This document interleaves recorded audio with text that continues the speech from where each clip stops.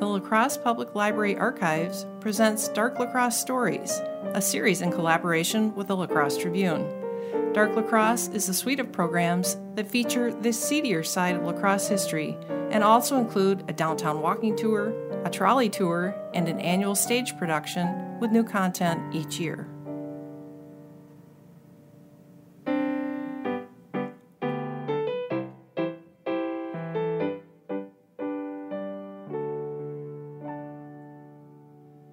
The man who votes for Abraham Lincoln now is a traitor. Lincoln is a traitor and a murderer. Had any former Democratic president warred upon the Constitution or trifled with the destiny of the nation as Lincoln has, he would have been turned to perdition long since. And if he is elected to misgovern another 4 years, we trust some bold hand will pierce his heart with a dagger point for the common good. How much longer will ye stand this insult, O ye willing people, and tell whether it is worthwhile to support Abraham Lincoln, tyrant, widowmaker, and hell's vicegerent on earth? Those inflammatory words are those of the editor of the La Crosse Democrat newspaper, Marcus Brick Pomeroy, during the Civil War. He was initially a Lincoln supporter at the outbreak of the war, but he had switched sides after visiting a Union camp in Arkansas. There, he saw war victims awaiting a slow and tortuous death in field hospitals. Further enraging him was witnessing reckless corruption. As a result, in 1862, he found himself in a minority of Southern sympathizers living north of the Mason-Dixon line called Copperheads, after the venomous species of snake found only in southern regions. In April 1864, Pomeroy boldly labeled Abraham Lincoln as the widowmaker of the 19th century. That did not sit well with many local residents. He was often badgered on the street, and threats to his life were made, but no serious attempts were made. 1 year later, news came from Washington. Abraham Lincoln had been assassinated. Locals quickly recalled Brick Pomeroy's words that some bold hand should pierce Lincoln's heart with a dagger point for the public good. Pomeroy's counterpart at the La Crosse Republican newspaper, Charles Seymour, sent a copy of Pomeroy's dagger editorial to the New York Tribune. It was printed, and overnight, Pomeroy had become infamous. He was now suspected of heading a treasonable organization known as the Knights of the Golden Circle. Angry mobs in La Crosse threatened to destroy the La Crosse Democrat office and lynch Pomeroy in retaliation. A courier gave Pomeroy a letter at his house from a notable city Republican who urged Pomeroy to leave town at once or die at the hands of a mob. Brick sent a note to the mayor stating he had certain rights as a citizen which he intended to defend till his death. Staying in the relative safety of his house due to an illness and the recommendation of his physician, Pomeroy sent for a few prominent Republicans to his house to discuss the ugly situation. When the Republican delegation left his house, Brick began to prepare for battle. He sent downtown for more firearms while the women gathered loose stones, rocks, bricks, and whatever might be used as defense against an angry mob. Then they waited. Fortunately for Pomeroy and his family, the mayor, a Catholic priest, and many leading Republicans in town talked several riotous and drunken crowds into abandoning any plans of a lynching or of destroying the La Crosse Democrat office. Order had been restored. Pomeroy and his family lived peacefully in La Crosse after that near brush with death. Because of his notoriety and that of his paper, subscriptions soared for his weekly edition, especially in Texas and the southern states. Before Lincoln's death, Pomeroy claimed that the La Crosse Democrat turned out less than 150 copies a week. By 1868, the circulation had swelled to 100,000.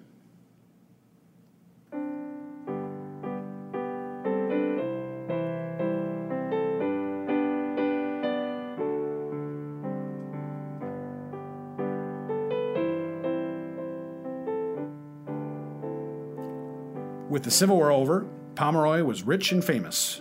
He opened a branch office of his paper in New York City in 1868. Circulation and his bank account swelled.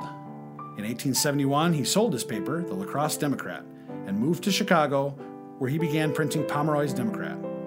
However, in 1879, he decided to move back to La Crosse and reestablish the La Crosse Democrat. The move was a tad awkward. I had to rent office space from my ex-wife in my own building. I did, however, have the benefit of a young, outstanding junior partner here in La Crosse. His name was Alphys S. Foote. Mr. Foote married Cordell Vincent just last year. That's right, Cordell Vincent, the only daughter of the wealthy lumber baron James Vincent. One must choose one's junior partners very carefully. It was Foote's job to establish the palatial office and to raise funds, and wouldn't you know it, James Vincent put up some of the cash to help his new son-in-law. Like I said, I choose my partners carefully. At 6:30 p.m. on Thursday, April 1, 1880, an employee of the paper was working late. While walking past the bathroom, he noticed a cigar box filled with paper and other combustibles. In the middle was a lit candle. He quickly extinguished the candle and alerted the authorities. Alphys Foote was arrested 2 hours later. While he was awaiting his preliminary hearing, 2 counts of forgery were added to the charge. Foote had forged his father-in-law's name for credit to the total of over $15,000. James Vincent would visit his son-in-law in jail.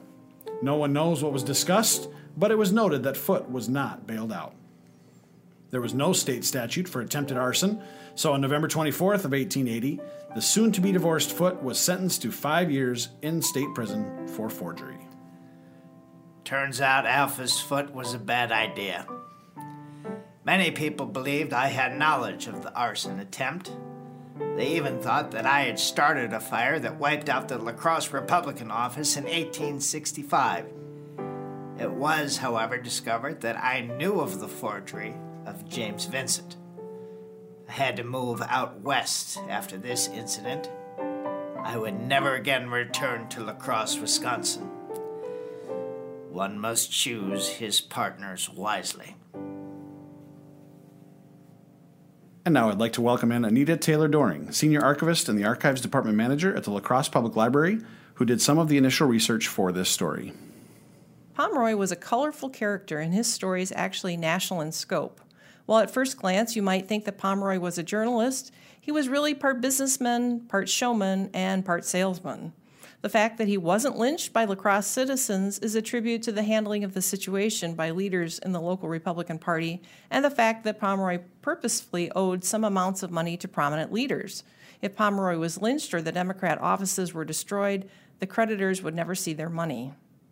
Although there were many interesting tidbits that had to be cut from the script, I want to focus on the events between the conclusion of the Civil War and Pomeroy's return to La Crosse in 1871.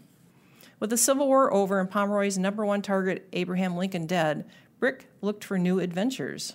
By the summer of 1866, the business end of the La Crosse Democrat was booming, and in 1867, Pomeroy laid the foundation to build a model printing office on the southwest corner of Main and 4th Streets at a cost of $70,000, quite a sum in that time. With his financial success, Pomeroy enjoyed trips out east for 3 to 4 months at a time and had become familiar with Boss Tweed, the boss of Tammany Hall, the Democratic Party's political machine. At Tweed's insistence, the La Crosse editor decided to open a branch office of the La Crosse Democrat in New York City in 1868. To accomplish this, Pomeroy reportedly borrowed $25,000 from Tweed and secured another $30,000 from an insurance company, mortgaging his new office in La Crosse to establish the New York edition. In 5 weeks, Pomeroy's paper had a circulation of 39,000, with more promised. Brick was able to pay off his debt to Tweed and the insurance company and still managed to front $17,500 to a political candidate. Back in La Crosse, Pomeroy decided to gift the city of La Crosse a grand opera house, something the city was lacking, by adding on to his building at Main and 4th Streets. The venue was located on the 3rd and 4th floors on the west end of his model printing facility. The Opera House project was quickly dubbed Pomeroy's Folly by the local press. Brick refused to listen to the architect and the contractor. There was no way to heat the theater. There was no allowance for any natural light. During construction, no allowance was made for heating, so large sections of walls had to be removed to accommodate chimneys. Many interior rooms had no natural light, which also wasn't conducive to attracting business renters. Brick would often brag of his opera house and described its elegance and beauty to his friends in the East. However, most La Crosse residents considered it to be a dump and a fire trap. Shortly after the completion of the opera house, Tweed and Pomeroy had a falling out. As a result, Pomeroy claimed to have done some investigation and exposed Tammany Hall corruption and the undoing of Tweed and his cronies. Tweed spent the remainder of his days in jail. Unfortunately, Brick was told to leave New York City for good between sunset and sunrise. As noted in the script, Pomeroy headed to Chicago and eventually did come back to La Crosse in 1871. His bank account somewhat lightened, shall we say. Pomeroy apparently failed to pay taxes around 1871 and 1872, and that portion of the building that housed the Democrat was acquired by Pomeroy's ex-wife, Anna A. Reed, who owned it for 10 years, selling it to John Ulrich. The Opera House portion of the building was acquired by Charter Oak Insurance Company. Famous people that took the stage included Mrs. Elizabeth Cady Stanton in 1869, La Crosse's own Doc Powell with Wild Bill Cody in a play titled Prairie Waif in 1881, and Mark Twain hawking his new book, The Adventures of Huckleberry Finn, in 1885. Alexander Macmillan bought the Opera House portion in 1886, and it was referred to as the Macmillan Opera House. True to its initial local reputation as a fire trap, the Opera House burned in 1897. The Linker brothers acquired that portion of the building, and by 1904 acquired the rest of the building from Ulrich's estate. Sadly, the Linker building also burned to the ground in 1861, leaving a gaping hole in the heart of downtown La Crosse for many years. Thanks for listening.